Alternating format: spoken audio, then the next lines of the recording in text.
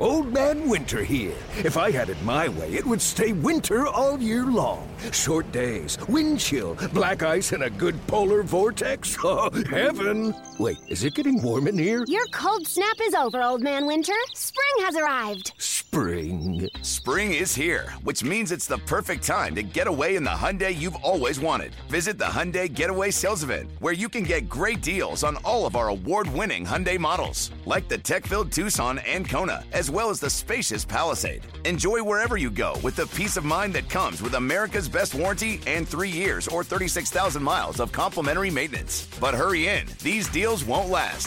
Add more joy to your journey at the Hyundai Getaway Sales Event. Now get 0% APR or up to $1,500 bonus cash on the Hyundai Tucson. Now, during the Hyundai Getaway Sales Event. Offers end soon. Call 562-314-4603 for details. Se va D.J LeMahieu de los Yankees de Nueva York. De todo esto y más hablamos a continuación. Today, I consider myself the luckiest man on the face of the earth. And the 3-2 pitch. Swung on a drill to right field. Doing back Sanders on the track at the wall. See ya! See ya!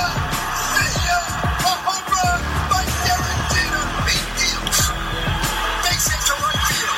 Here comes Richardson. Here's the throw from Marquez. Richardson is safe. Derek Jeter ends his final game with a walk-off single. Derek Jeter, where fantasy becomes reality.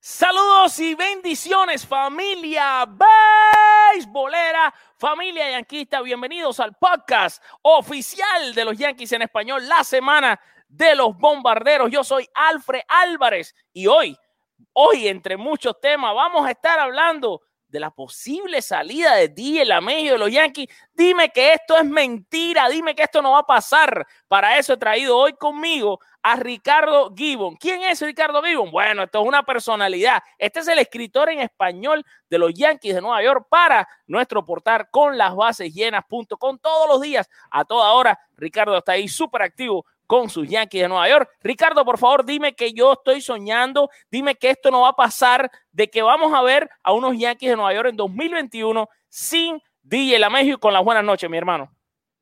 Bueno, muy buenas noches a todos, a nuestra estimada audiencia y a ti, Alfredo, por esta gran oportunidad de, como siempre, de estar en el podcast de los Yankees oficial en español para Con las Bases Llenas. De verdad, un verdadero honor. Y respondiendo a tu pregunta, empezando rápido con la acción de los Yankees, la verdad es que veo difícil que salga D.J LeMahieu de los Yankees en este momento, donde todavía no han empezado las winter meetings, donde el proceso de negociación está vigente hasta dentro de los próximos 3 días, que es cuando los jugadores tienen la opción para rechazar o aceptar la oferta calificada que les hayan hecho sus equipos. En este caso, los Yankees les hicieron la oferta calificada a D.J LeMahieu por $18.9 millones, de la cual se sospecha que D.J LeMahieu rechace. Pero esto, que lo rechace, no significa que las negociaciones con el equipo puedan seguir en curso. Y me parece que esta va a ser la acción a tomar. Me parece que D.J LeMahieu va a rechazar la oferta calificada para buscar un contrato multianual con los Yankees. Pero aquí es cuando entra la gran diatriba para LeMahieu, porque de rechazar la oferta calificada pasaría directamente a la agencia libre, donde no solamente puede negociar con los Yankees, sino otros equipos. Y hay varios que han reportado interés por la calidad de D.J LeMahieu en sus filas, y creo que sería un gran lujo para cualquier equipo tener a D.J LeMahieu dentro de su organización. Mira, definitivamente yo no quiero imaginarme un equipo de Yankees sin D.J LeMahieu en 2021, pero excelente todo lo que decías. Yo creo que los Yankees deben firmar a LeMahieu, y tú sabes bien que he dicho en todas mis redes sociales denle a este hombre lo que pida, denle un cheque en blanco, denle una casa en Malibú, denle lo que quiera a este hombre, porque no solo está y tiene gran chance de meterse en la pelea o ser el jugador más valioso de la Liga Americana en 2020, sino que ha sido en las 2 temporadas que ha vestido ese uniforme de rayas, que a tanta gente le ha costado trabajo vestir.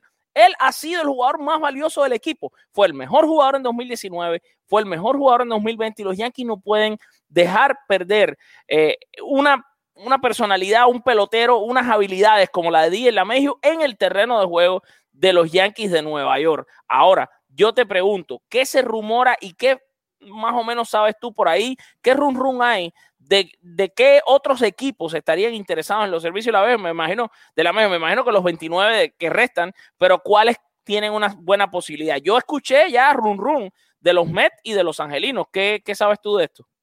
Sí, son quizás los 2 candidatos más fuertes en este momento.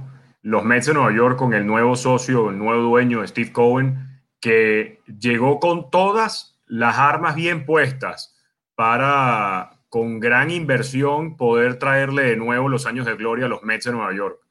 Sin embargo, yo creo que en el caso de D.J LeMahieu es un tema complicado y no solamente para él, sino para todos los jugadores de la agencia libre, por cómo se está moviendo el mercado en este momento y por cómo se están moviendo los equipos.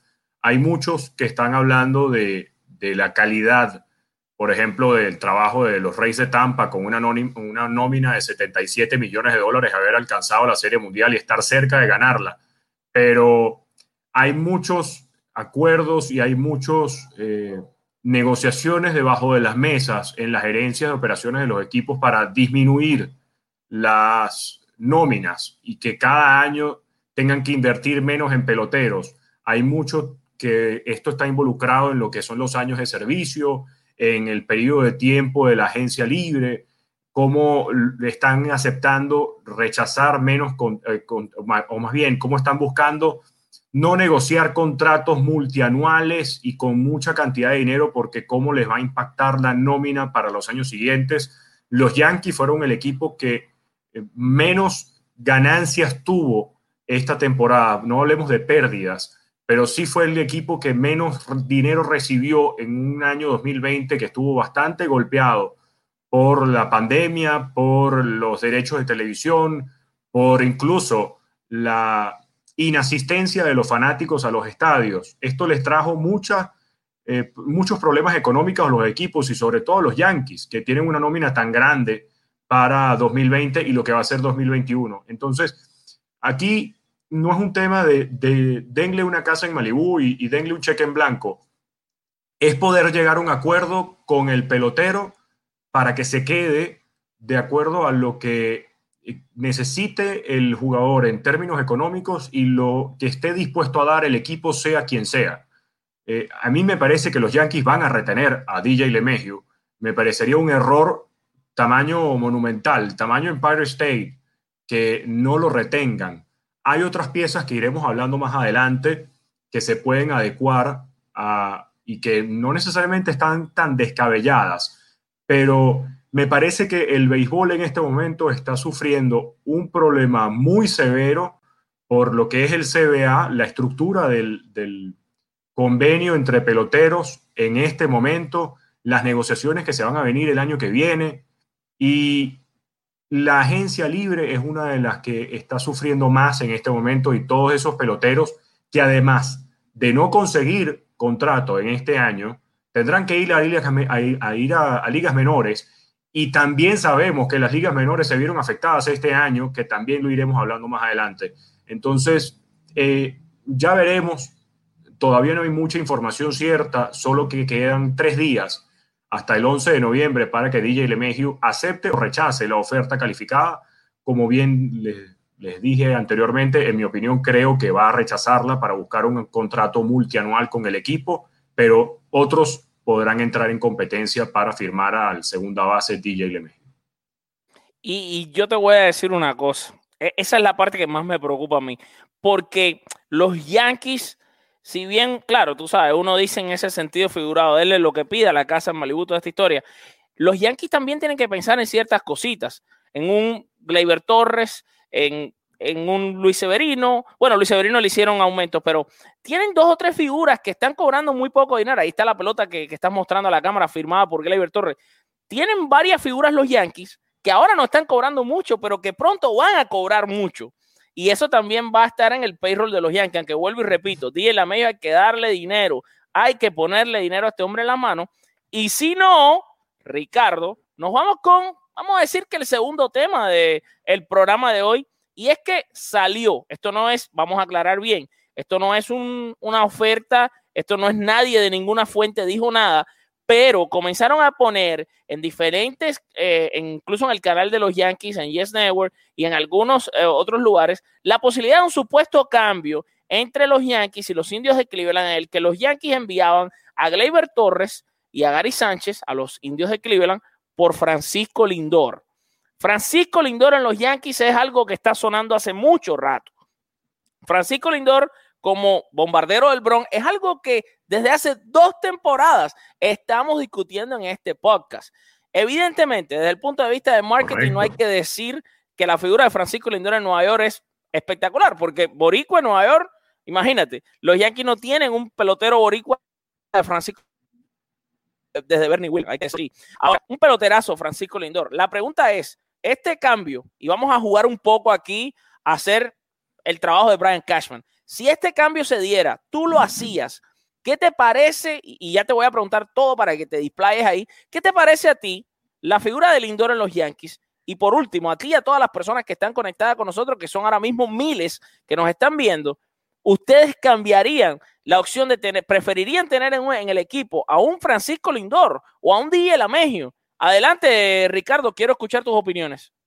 Bueno, de hecho, complementando un poco la información y todo lo que se ha visto en redes sociales, más allá del cambio como tal entre Gleyber Torres, Gary Sánchez por Francisco Lindor, lo que se ha visto es una intención por parte de los Indios de Cleveland de hacer el cambio por Francisco Lindor, independientemente de cuáles sean los jugadores. Los Indios de Cleveland se añaden a la lista de equipos que están buscando disminuir el tamaño de sus nóminas, como lo están haciendo los Medias Rojas de Boston, como lo están haciendo ya más de una vez, lo han hecho los Reyes de Tampa. Esto es una movida que están haciendo los Indios precisamente para disminuir el costo que ellos tienen que pagar anualmente por su nómina para tener más dinero de lo que es el revenue sharing de Grandes Ligas y todo lo que la Grandes Ligas genera y distribuye entre los 30 equipos por igual. Generan más ingresos sin tener que pagar nóminas tan altas. Y esto es un poco aunado al tema del CBA y discusiones que se van a tener para el año que viene. La movida de Francisco Lindor por parte de los Indios de Cleveland hacia los Yankees, más allá de Gary Sánchez y Gleyber Torres, yo creo que Gleyber no va a salir del equipo. No veo a los Yankees sacando a Gleyber. Sí veo en este caso, si me pones estas 2 opciones, veo más de salida a Gary Sánchez que a Gleyber Torres. Lo que pasa es que cuando tienes a D.J LeMahieu y cuando ves la comparación entre un D.J LeMahieu y un Francisco Lindor, yo me quedo con D.J LeMahieu personalmente. Veo los números en los dos últimos años y D.J LeMahieu ha estado, el año pasado me parece que fue un robo que no estuviera por lo menos entre los 3 primeros para el MVP, pero este año sí está en la contienda y habiéndose ganado el bate de plata como segunda base en la Liga Americana, habiendo liderado las Grandes Ligas en porcentaje de bateo, pero de manera astronómica. Esto es algo que está haciendo, pero los números de D.J LeMahieu son asombrosos y lo que está dejando con los Yankees se ve que el uniforme le sienta a la medida. Entre Francisco Lindor y D.J LeMahieu me quedo con LeMahieu, pero si vamos a traer a Francisco Lindor y en un caso hipotético, creo que el perjudicado pudiera ser hasta el propio Luke Voit, porque si mantienen a Gary Sánchez, que es la confianza que Hal Steinbrenner dijo en sus palabras previa, luego a la eliminación contra los Rays en la serie de campeonato, y luego lo reforzó Brian Cashman, que tienen mucha confianza en el receptor Gary Sánchez y que además Gleyber Torres también lo ven dentro del equipo, entonces, ¿quién saldría? Bueno, D.J. LeMahieu puede perfectamente jugar en la inicial, tiene una gran defensa, un gran guante. Gleyber Torres no se ha visto del todo cómodo en el campo corto, pero perfectamente pudiera jugar la segunda base, dejando a Francisco Lindor como campo corto del equipo. Entonces, cuando ves ese infield, teniendo ya un Gio Urshela garantizado en la tercera base, ¿quién sale? Tiene que salir precisamente el inicialista, y en este caso sería Luke Boyd. A menos que logres ver otra pieza que pudiera salir y que convenza a los indios de Cleveland para soltar a Francisco Lindor. Aquí entra mucho en detalle lo que van a hacer los años de control del jugador que vas a entregar por Francisco Lindor, su salario actual y el posible tiempo que vaya a tener para negociar o ir a un arbitraje. Y creo que en el caso de Luke Boyd o de Gary Sánchez o de Gleyber Torres, estos dos últimos son los que más tiempo tendrían dentro del contrato de liga, o sea, de posesión del equipo, de tiempo de control con los indios de Cleveland, ganando muy poco, sin necesidad de tener que los indios pagar mucho en nómina con respecto a Francisco Lindor. Entonces, yo creo que si se da este cambio, los Yankees mantienen a Gleyber, mantienen a Gary Sánchez, y el perjudicado pudiera ser Luke Boyd, a pesar de lo que hizo esta temporada con la organización. Mira, además de todo esto, hay que hablar de que Francisco Lindor en esta temporada actualmente está ganando, creo que son unos 17 millones de dólares, pero cuando haya que pagarle, los Yankees no, 17 millones 500 mil exactamente, pero todos sabemos que Francisco Lindor va a costar por lo menos 30 millones de dólares. O sea, y yo te voy a decir una cosa, yo no haría el cambio. Y además que es agente libre pronto. Sí, por eso te estoy diciendo. Y además que es agente libre pronto. Exacto. O sea, tú vas a hacer ese cambio de Lindor para tenerle que pagar más, probablemente perderlo en la agencia libre, mientras que tienes otras opciones mucho más interesantes. Y cuando venimos a lo que es la comparación Francisco Lindor, Gleyber Torres, porque hay que hacerla, digamos que, por ejemplo, el 2019, una temporada que se jugó completa en Grandes Ligas, Lindor batió para 284, 32 honrones, 74 empujadas. Lindor se robó 22 bases. Lindor tuvo un OPS de 854. Tuvo un OPS Plus de 118, pegó 170, pero Gleyber Torres, en su apenas segunda temporada, que fue la del año pasado, batió para 278, o sea, 6 punticos menos que Lindor, pero dio 38 honrones, 4 más que Lindor, empujó 90 carreras, ahí creo que 16 más que Lindor. Además de eso, se robó 5 bases, su OPS fue de 871, su OPS Plus fue de 127, además pegó 152 hits, y en esta temporada 2020, Gleyber es verdad que no estuvo en su mejor temporada, batió 243, 3 honrones, 16 empujadas, pero perdió tiempo de juego, o sea, perdió 18 juegos de la temporada. Y Francisco Lindor, sí es verdad que tuvo un mejor año, pero batió 258, 8 honrones, 27 empujadas, y sí, claro, jugó los 60 juegos. Habría que haber visto que hubiera hecho un Gleyber Torres que empezó frío y que después perdió juego. Entonces, yo realmente, y teniendo en cuenta de que muchos expertos dicen, oye, no hemos visto ni siquiera el 40%, estamos viendo un Gleyber Torres quizás al 40% de sus habilidades. Cuando un Gleyber Torres llega a un 90% de sus posibilidades, vamos a ver algo increíble y fantástico en el Bronx. No creo que haya necesidad, evidentemente, de hacer o en este caso, si tuvieras que prescindir de uno de los dos, yo por lo menos en lo personal me quedo con Gleyber Torres. Ahora, vamos a ver, Ricardo, porque hay una lista de agentes libres demasiado sexys. Oye, no me malinterpreten, no son sexys físicamente, ok, estamos hablando de nombres muy sexys. ¿Cómo? Pero es que, ¿cómo es que tú le llamas a Gleyber Torres? El niño lindo de los Yankees de Nueva York. O sea, ya, es más, gracias por recordármelo. Ese es el niño lindo de los Yankees de Nueva York. No para ningún lado. Ahora, agentes libres, te voy a decir algunos nombres, evidentemente la lista es muy larga, pero te voy a decir los nombres más sexys de la agencia libre, y cuál de estos quiero que hagas un análisis, de esos que haces tú increíbles, pueden llegar a los Yankees, pueden ser importantes para los Yankees. Algunos nombres que están ahí ya disponibles son Trevor Bauer, JT Realmuto, George Springer, Marcelo Ozuna, Marcus Semien, Nelson Cruz, D.J. LeMahieu, por supuesto, si no le llega la oferta calificada, Liam Hendricks, Didi Gregorio, un conocido de la casa, Masahiro Tanaka, de lo cual vamos a hablar más adelante, Marcus Stroman y también otro Yankee, James Paxton. De todos estos agentes libres, si tú eres Brian Cashman, ¿a cuál traerías o si es que traerías alguno? Y no cuentes a D.J. LeMahieu. Ahí se te olvida uno que creo que es el que está más cerca de llegar a los Yankees y es Corey Kluber.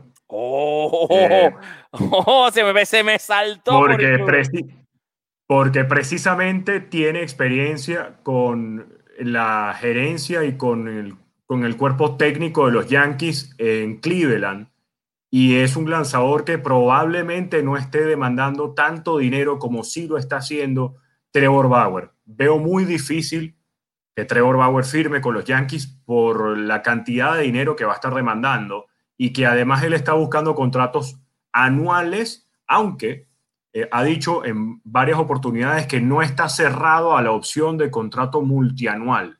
Definitivamente Trevor Bauer es la pieza más atractiva de toda la agencia libre en este momento en las grandes ligas.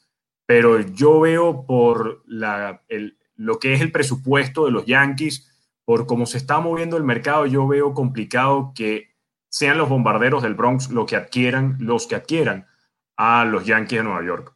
Creo que Corey Kluber puede ser la pieza que llegue al equipo. Veo que los Yankees van a estar faltos de un pitcher zurdo en caso de que no renueven a James Paxton. Y me parecería interesante ver cómo pueden mantener una rotación sin lanzadores zurdos, porque dentro de su rotación actual está Gerrit Cole, Severino, que no va a regresar todavía para la acción después de su operación Tommy John, Domingo Germán, todavía le van a restar 20 juegos de la suspensión que tiene consigo para la temporada 2021. Ya demostró David García que puede estar a la altura del compromiso en grandes ligas, igual que Clark Schmidt, pero no tienen la madurez para estar día a día en la rotación de los Yankees en una temporada regular completa de 162 juegos. Además, nos estamos adelantando a cómo va a ser la situación de la temporada del año que viene, y esto lo desconocemos todavía. Pero los Yankees necesitan definitivamente pitchers zurdos. Corey Kluber dentro de la agencia libre me parece que es una de las piezas más atractivas. Por otro lado, Brad Hand dentro de ese cuerpo de relevistas, así como Liam Hendricks, pueden ser piezas muy útiles para un pitcher, para un cuerpo relevo que dejó dudas durante la postemporada y sobre todo en la parte final de la temporada regular. Definitivamente Luis César y el otro se me olvida en este momento, pero no están, Jonathan Loaisiga, no están o no se vieron a la altura que le exigió presión, y no podemos recaer por completo en tres lanzadores: Chad Green, Adam Ottavino y Zach Britton, además de Aroldis Chapman. Tommy Kahnle lo vas a perder por gran parte de la temporada del año que viene, así que los Yankees en este momento, si me preguntas a mí qué es lo que deben hacer, es renovar, como ya lo decimos, a D.J. LeMahieu y buscar picheo, buscar otro abridor más para suplir lo que es la ausencia de Severino y de Domingo Germán, pero por otro lado fortalecer en serio su bullpen, porque cuando se pone la cosa chiquitica, ahí la presión comienza a pegar y empiezan a perderse juegos que ya estaban garantizadas las victorias desde tempranos innings. No, y definitivamente vamos a recordarle también a todos nuestros oyentes y las personas que están conectadas con nosotros aquí en vivo, que son más de 1000, que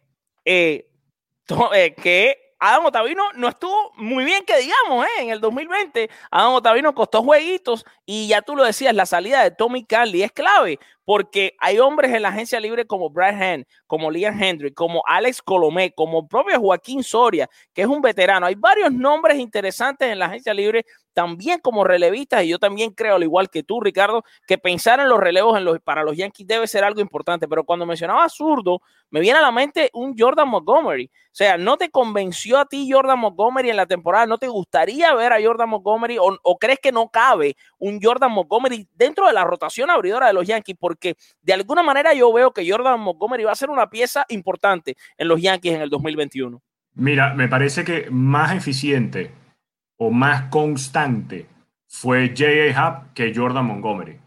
Y me parece que un Happ al tono de sus capacidades y sobre todo teniendo salidas con días regulares de descanso, que no las tuvo en 2020. Si no las tuvo en 2020, imagínate lo que puede hacer J.A. Happ en una rotación de los Yankees con sus días de descanso bien estructurados y con las salidas que tiene que tener pautadas todo lanzador abridor en su temporada. Si estás pronosticado en una temporada de 172 juegos a lanzar, claro, pero ¿por qué no tener de vuelta a un Happ? ¿O te gustaría tenerlo de vuelta? ¿Por qué no tener de vuelta a un...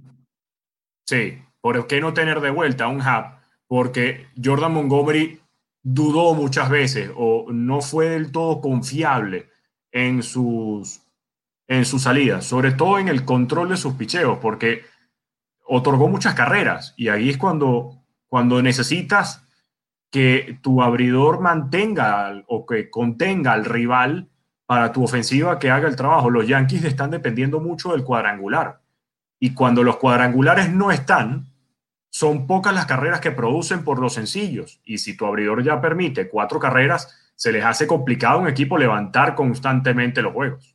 Definitivamente, Ricardo, ni te muevas de ahí, por cierto, nadie de esas personas, que hay más de 1000 conectados ahí por minuto viéndonos, vayan para ningún lado. Vamos a tomar una pausa de 5 segundos y ya regresamos aquí en la Semana de los Bombarderos, el podcast de los Yankees en español.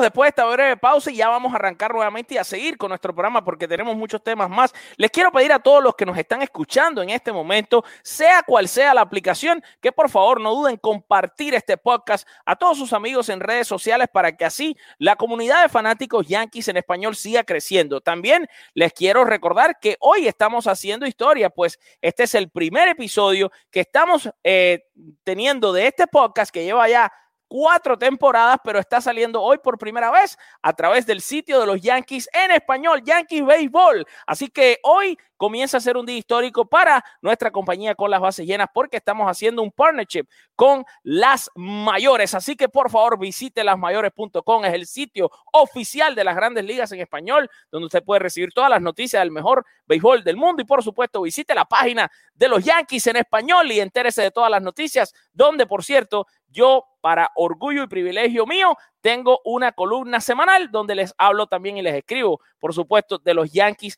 de Nueva York. Síganos en todas nuestras redes sociales, @conlasbasesllenas. Asegúrese de seguir ahí a Ricardo en @RicardoGibbon en Twitter. Es el escritor en español de los Yankees para conlasbasesllenas.com. Regreso ya aquí con Ricardo después de esta pequeña promo y vámonos con el tema de las ligas menores. Y esto es muy grave, esto es serio.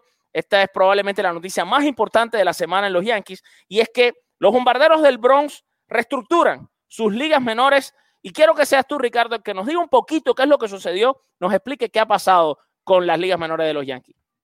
Bueno, esta es una noticia que salió el día de ayer y lamentablemente era algo que se esperaba de alguna manera, no quizás la forma como se dio, pero viene muy ligado a la decisión del comisionado Rob Manfred al comienzo del año de disminuir la cantidad de equipos de ligas menores de 160 a 120. Esto hará que los equipos de grandes ligas, que tienen aproximadamente 10 filiales de ligas menores, las reduzcan a 6.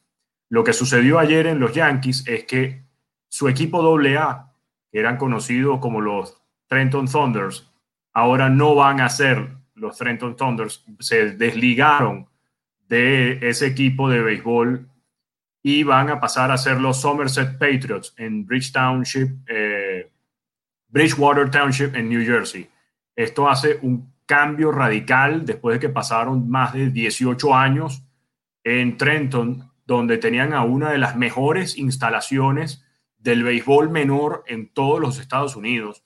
Y para la ciudad es un golpe realmente duro por pérdidas de trabajo, por lo que es el pasatiempo favorito de los Estados Unidos. en lo que es ligas menores. Para el béisbol como tal, es una noticia muy fuerte en general que se reduzcan los equipos de 160 a 120, porque esto hace que más de 1,000 peloteros aproximadamente se puedan quedar sin trabajo de la noche a la mañana. Y no solamente eso, sino que los peloteros latinos que cuentan con una visa de talento no pueden conseguir trabajo con esa visa dentro de los Estados Unidos. Entonces van a tener que devolverse a su país para poder buscar la opción de firmar de una vez con alguno de los equipos que hayan quedado y poder subir a Grandes Ligas en algún momento.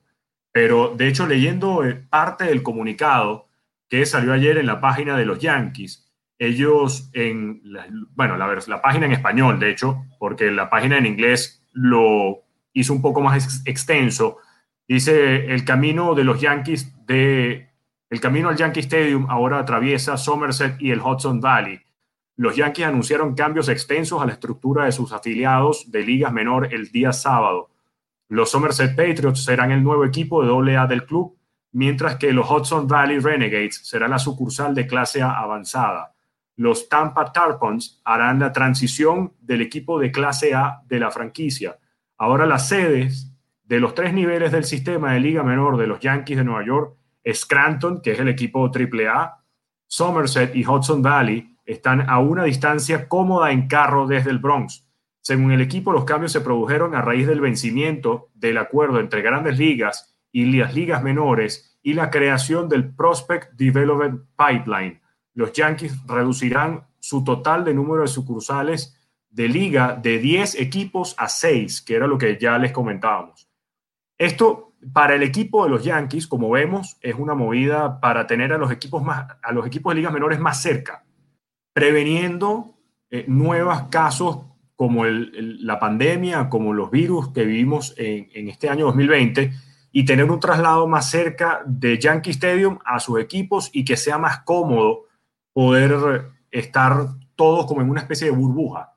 Sin embargo, vemos que reducir de 10 equipos a 6 aproximadamente, con 30 peloteros por cada equipo, estamos hablando de que son 120 peloteros que no van a tener trabajo para 2021, y los contratos de ligas menores son por temporada, no son anuales como bien establecen los contratos de ligas mayores. Esto es un golpe muy fuerte para los peloteros, pero es una decisión que ya tomó la organización de los Yankees de Nueva York, siguiendo el paso de Grandes Ligas y la decisión del comisionado de Grandes Ligas con esta creación del Prospect Development Pipeline para el desarrollo de peloteros junto a Grandes Ligas y USA Baseball.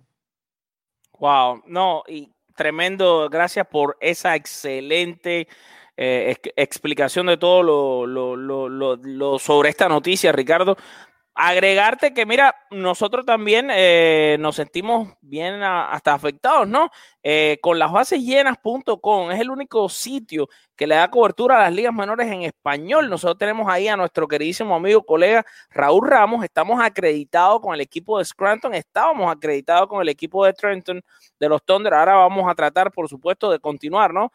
Con el equipo de New Jersey, pero verdaderamente lamentable. ¿Cuántas tardes no estuvo ahí Raúl en ese terreno de los Trenton Thunder y persiguiendo al equipo y dándole cobertura y haciendo un trabajo excelente que ahora evidentemente ya ese equipo deja de existir? También pensar, ¿no?, en la cantidad de personas que han perdido su trabajo con esto, porque a muchos se les olvida que esos terrenos tienen cientos de empleados que hacen posible que las personas estén ahí disfrutando de un juego de béisbol y han perdido su trabajo. Verdaderamente lamentable. Un poco más de las cosas terribles que nos ha traído este 2020, que parece no terminar jamás. De las cosas terribles también, Ricardo, es un robo que ha existido por ahí para mí, y es el robo del guante de oro a Giovanni Urshela en tercera base. Y te digo robo porque no es solo un problema de perspectiva, no es solo un problema de que los dos fueron buenos, es un problema que cuando miramos las estadísticas es increíble que Giovanni Urshela no sea el ganador del guante de oro en tercera base en la Liga Americana.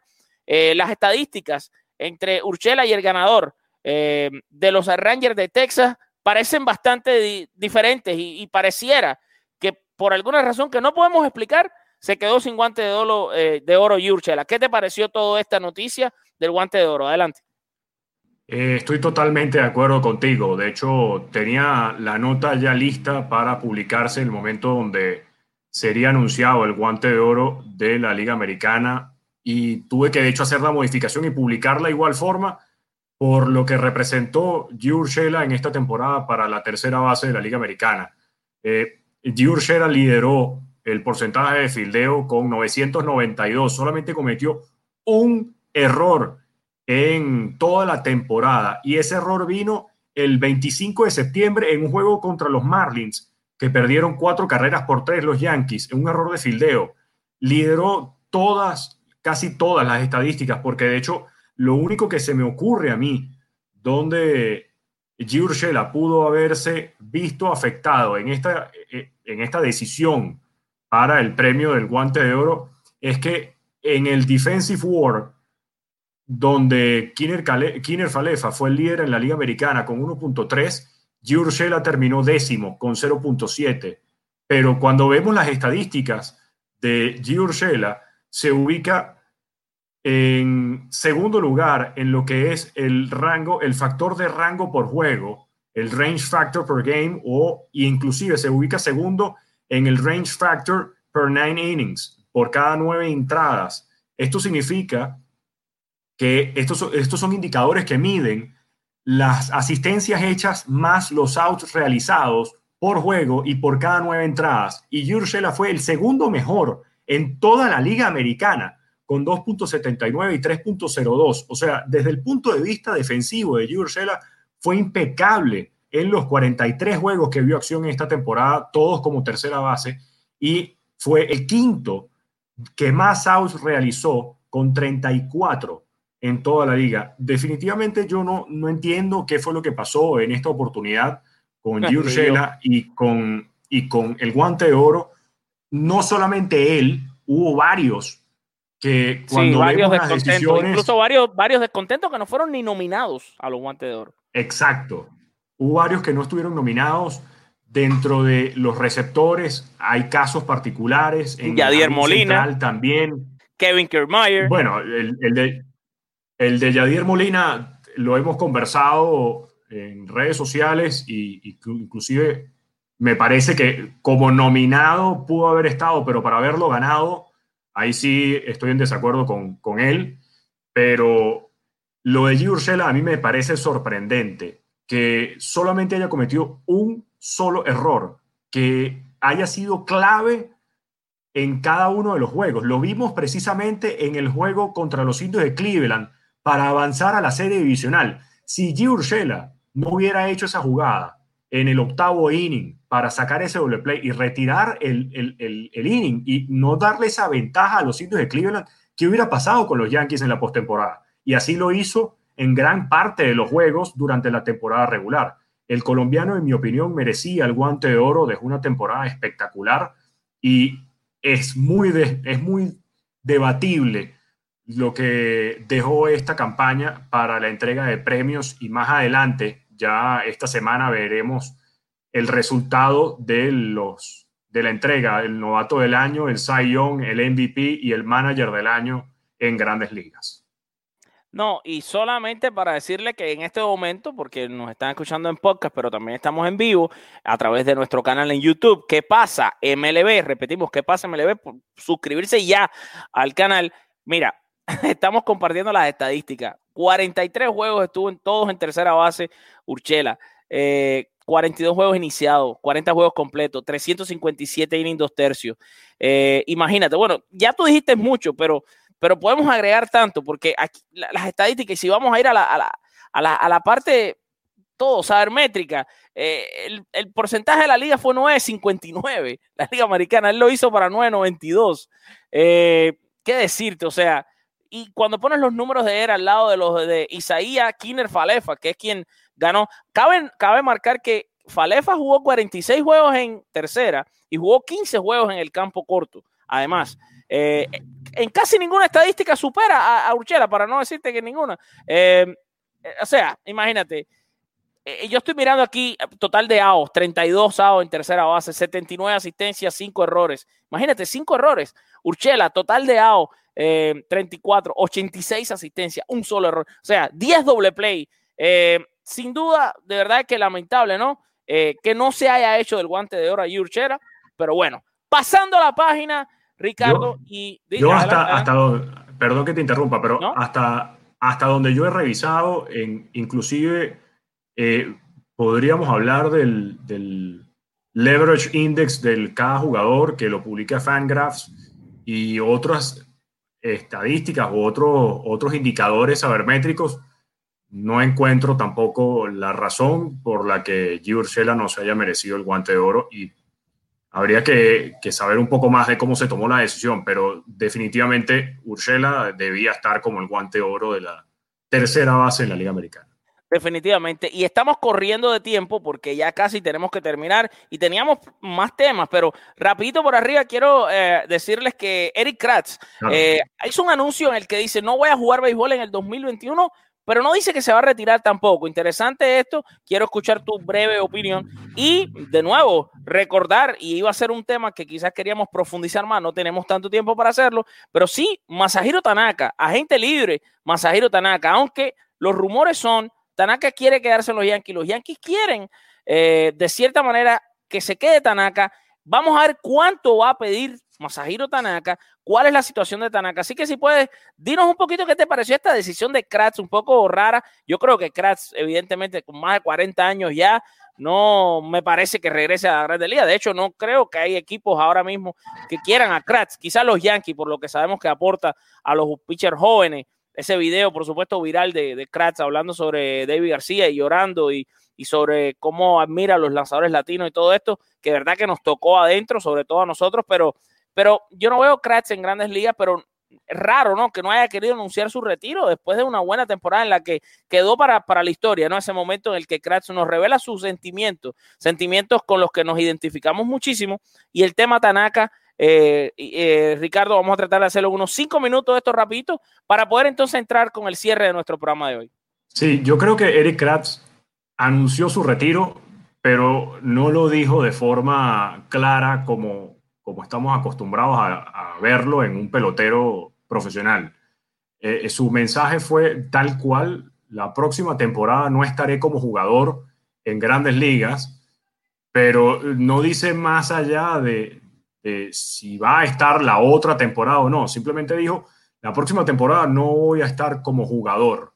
No dice que se está retirando del béisbol, pero sí dice que no va a jugar, y con 41 años, que bien lo comentas, lo veo más como una figura que puede ayudar muchísimo a los receptores y sobre todo a los lanzadores jóvenes. Lo veo como parte de la organización de los Yankees, quizás en ligas menores, para ese desarrollo de peloteros. Habría que esperar un poco más a saber su decisión a profundidad, pero después de lo hecho esta temporada y después de cómo se vio valorado su trabajo, sobre todo en David García, es una pieza muy útil y es una pieza que ama el béisbol desde lo más profundo de su corazón, por más cursi que pueda llegar a sonar esta frase, pero es una persona que le da mucho al béisbol, y me parecería interesante e inteligente de los Yankees mantenerlo, ver cómo él puede desarrollarse más en otro ámbito que no sea ya jugador activo de Grandes Ligas. Y Masahiro Tanaka ha sido un lanzador que ha demostrado, por más que quizás no ha sido el lanzador más dominante de los Yankees o el más dominante del béisbol desde que llegó a Grandes Ligas, ha sido un lanzador constante. Ha sido un lanzador que tiene buen movimiento en sus picheos, muy buen control de la zona de strike. Es un lanzador que él puede estar nervioso, pero no se le nota. Él no demuestra sentimientos, que es algo que es muy acostumbrado a ver en los lanzadores japoneses. Y de hecho se le veía muchísimo a Pedro Martínez. Era un lanzador que era difícil verlo incómodo. Y Masahiro Tanaka se ha hecho su pieza, su espacio dentro de los seguidores de los Yankees y dentro de la organización, que sería difícil verlo ir. Habría que esperar cuánto está pidiendo y que emprecien más las negociaciones, no veo que los Yankees vayan a salir de él, o hasta ahora, por las palabras de Steinbrenner, de Brian Cashman y de Aaron Boone, no han dicho que van a salir del japonés, pero no tampoco hasta ahora lo veo fuera de los Yankees como para decir hay que buscar un nuevo lanzador que reemplace a Masahiro Tanaka.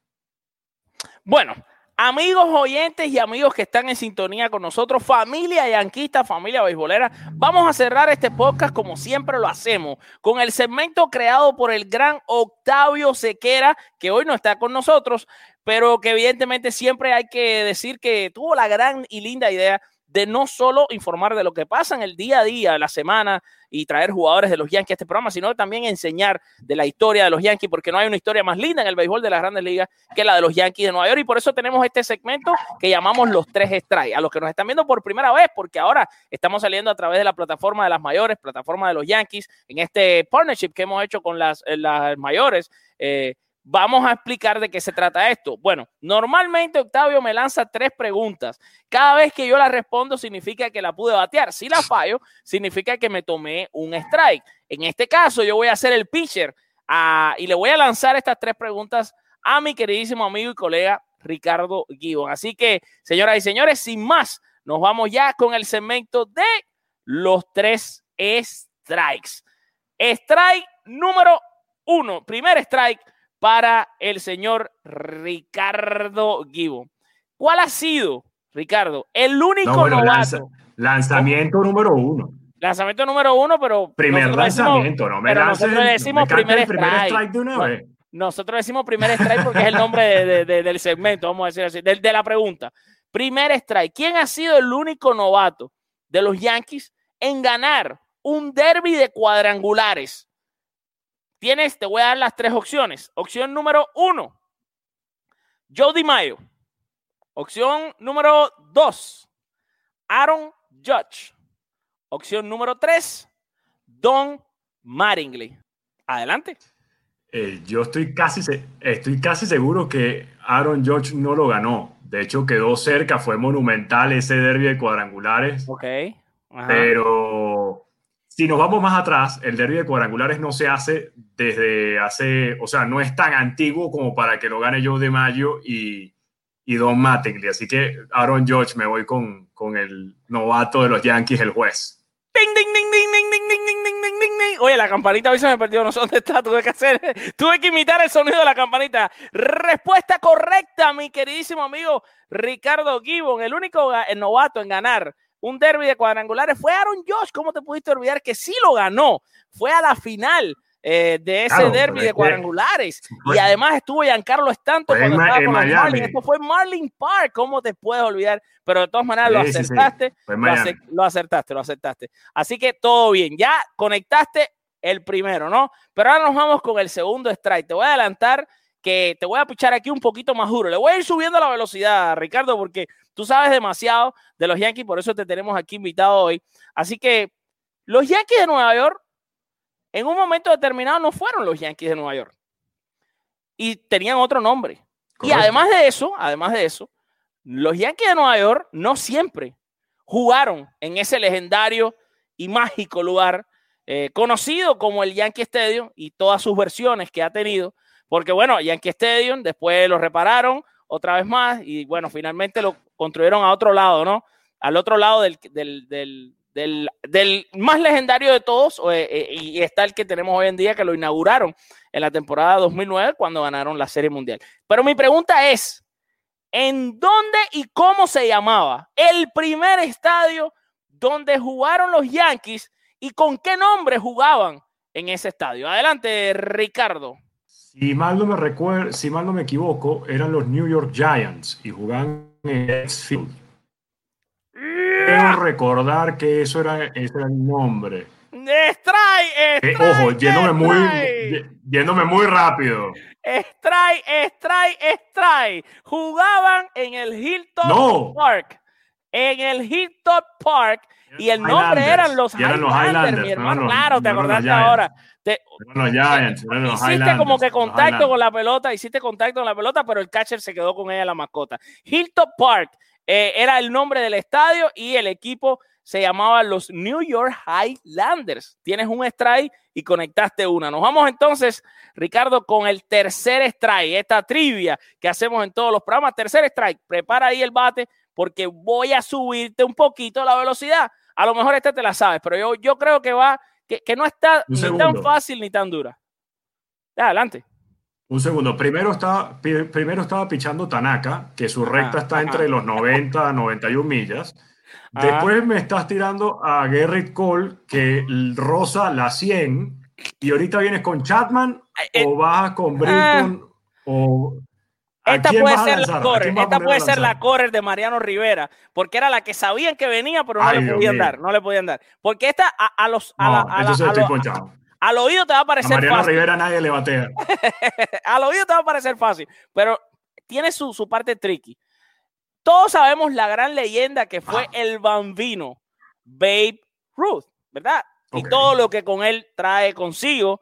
Por cierto, vamos a estar ahí publicando una columna en Yankees Baseball, la página oficial de los Yankees en español. Vamos a estar publicando una columna sobre el viaje de Babe Ruth a Cuba, algo muy interesante que vamos a estar publicando próximamente. George Herman Ruth, aquí lo estamos viendo en pantalla. Pero la pregunta es, ¿cuándo jugaba Babe Ruth con los Medias Rojas de Boston, a qué equipo de las Grandes Ligas le conectó su primer jonrón, mi hermano? Así que todo tuyo, Ricardo. Responde si puedes. Error. Eso es más complicada. El primer jonrón de Babe Ruth en con su los Medias Rojas de Boston. Sí, en su primer jonrón, porque él debutó con los Medias Rojas. No, pero no es tan difícil. y porque fue precisamente contra los Yankees. Bravo.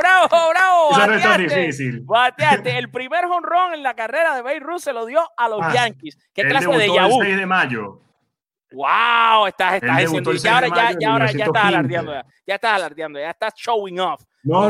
Ya estás alardeando.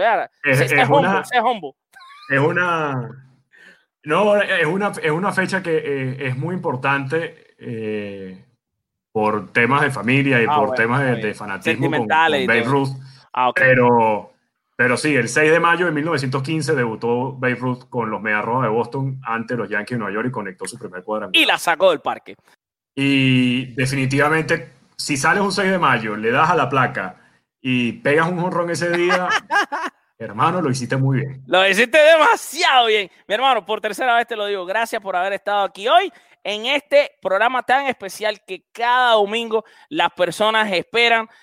Todos los fanáticos de los Yankees se conectan 10, 15, 20 mil personas a ver este programa. Yo no tengo verdaderamente palabras de agradecimiento para ti y para toda la gente que tan fielmente nos sigue en todas las redes sociales, en los podcasts, lo descargan, lo escuchan por todos lados y además ahora que estamos llegando a una audiencia que quizás no nos conocía a través, por supuesto, de la página en español de los Yankees de Nueva York, en la que va a estar saliendo también este programa y en la página de las mayores, que es la página oficial de las Grandes Ligas en español. Gracias, hermano, nuevamente te doy. Quiero darles pequeños recordatorios y datos a todo el mundo. Este programa siempre sale los domingos a las 7:30 p.m. El pasado domingo fue la primera vez en 4 años que no se hizo el podcast de la Semana de los Bombarderos, pero les tengo que decir que por el único motivo en el mundo que podía dejar de hacer eso yo, es porque ese mismo día estuve recibiendo en el mundo a mi segundo hijo, en este caso una niña preciosa, Amaya Álvarez, que la quiero muchísimo, a la que le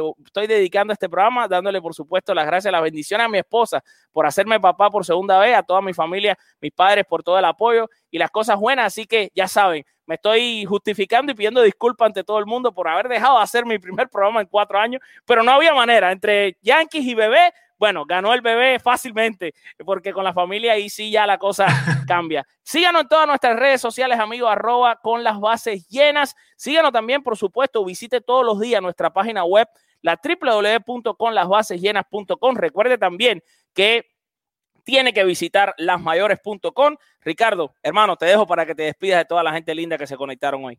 No, definitivamente no nos despedimos. Nos vemos el próximo domingo en otro programa más del podcast de los Yankees, el podcast oficial de los Yankees en español, con las bases llenas y con este gran partnership que se hizo con las mayores para poder tenerlo presente en la página de yankeesbaseball.com. Así que muy agradecido contigo, Alfred, por esta enorme oportunidad. Agradecidísimo infinitamente con las mayores y con los Yankees por tenernos presentes, por darnos este privilegio y este honor de representar a una organización tan importante dentro del béisbol como son los Yankees de Nueva York, haciéndolo en español. Y muchísimas gracias a la audiencia que está con nosotros en cada uno de nuestros programas, que nos escriben por las redes sociales, están pendientes para saber a qué hora es el programa, cuándo vamos a hablar, de qué vamos a hablar y de todas las noticias que rodean al equipo. Así que para nada es una despedida, es un hasta luego, nos vemos el fin de semana que viene. Y Alfred, de nuevo felicitaciones por el nacimiento de Amaya, un gran abrazo, saludos a tu señora esposa y todo lo mejor, mucho cariño. Gracias, mi hermano. Amigos, como dice Octavio, recuerden siempre que lo más importante es darle gracias al más grande de todos, a Dios, que Papá Dios siempre hace posible que estemos aquí, que nos vaya siempre, siempre bien. Y yo me voy a despedir con mi usual frase del bambino, Babe Ruth, ese que le dio su primer jonrón a los Yankees, que dijo: el béisbol es y siempre será el deporte más lindo del mundo. Los quiero muchísimo. Chao.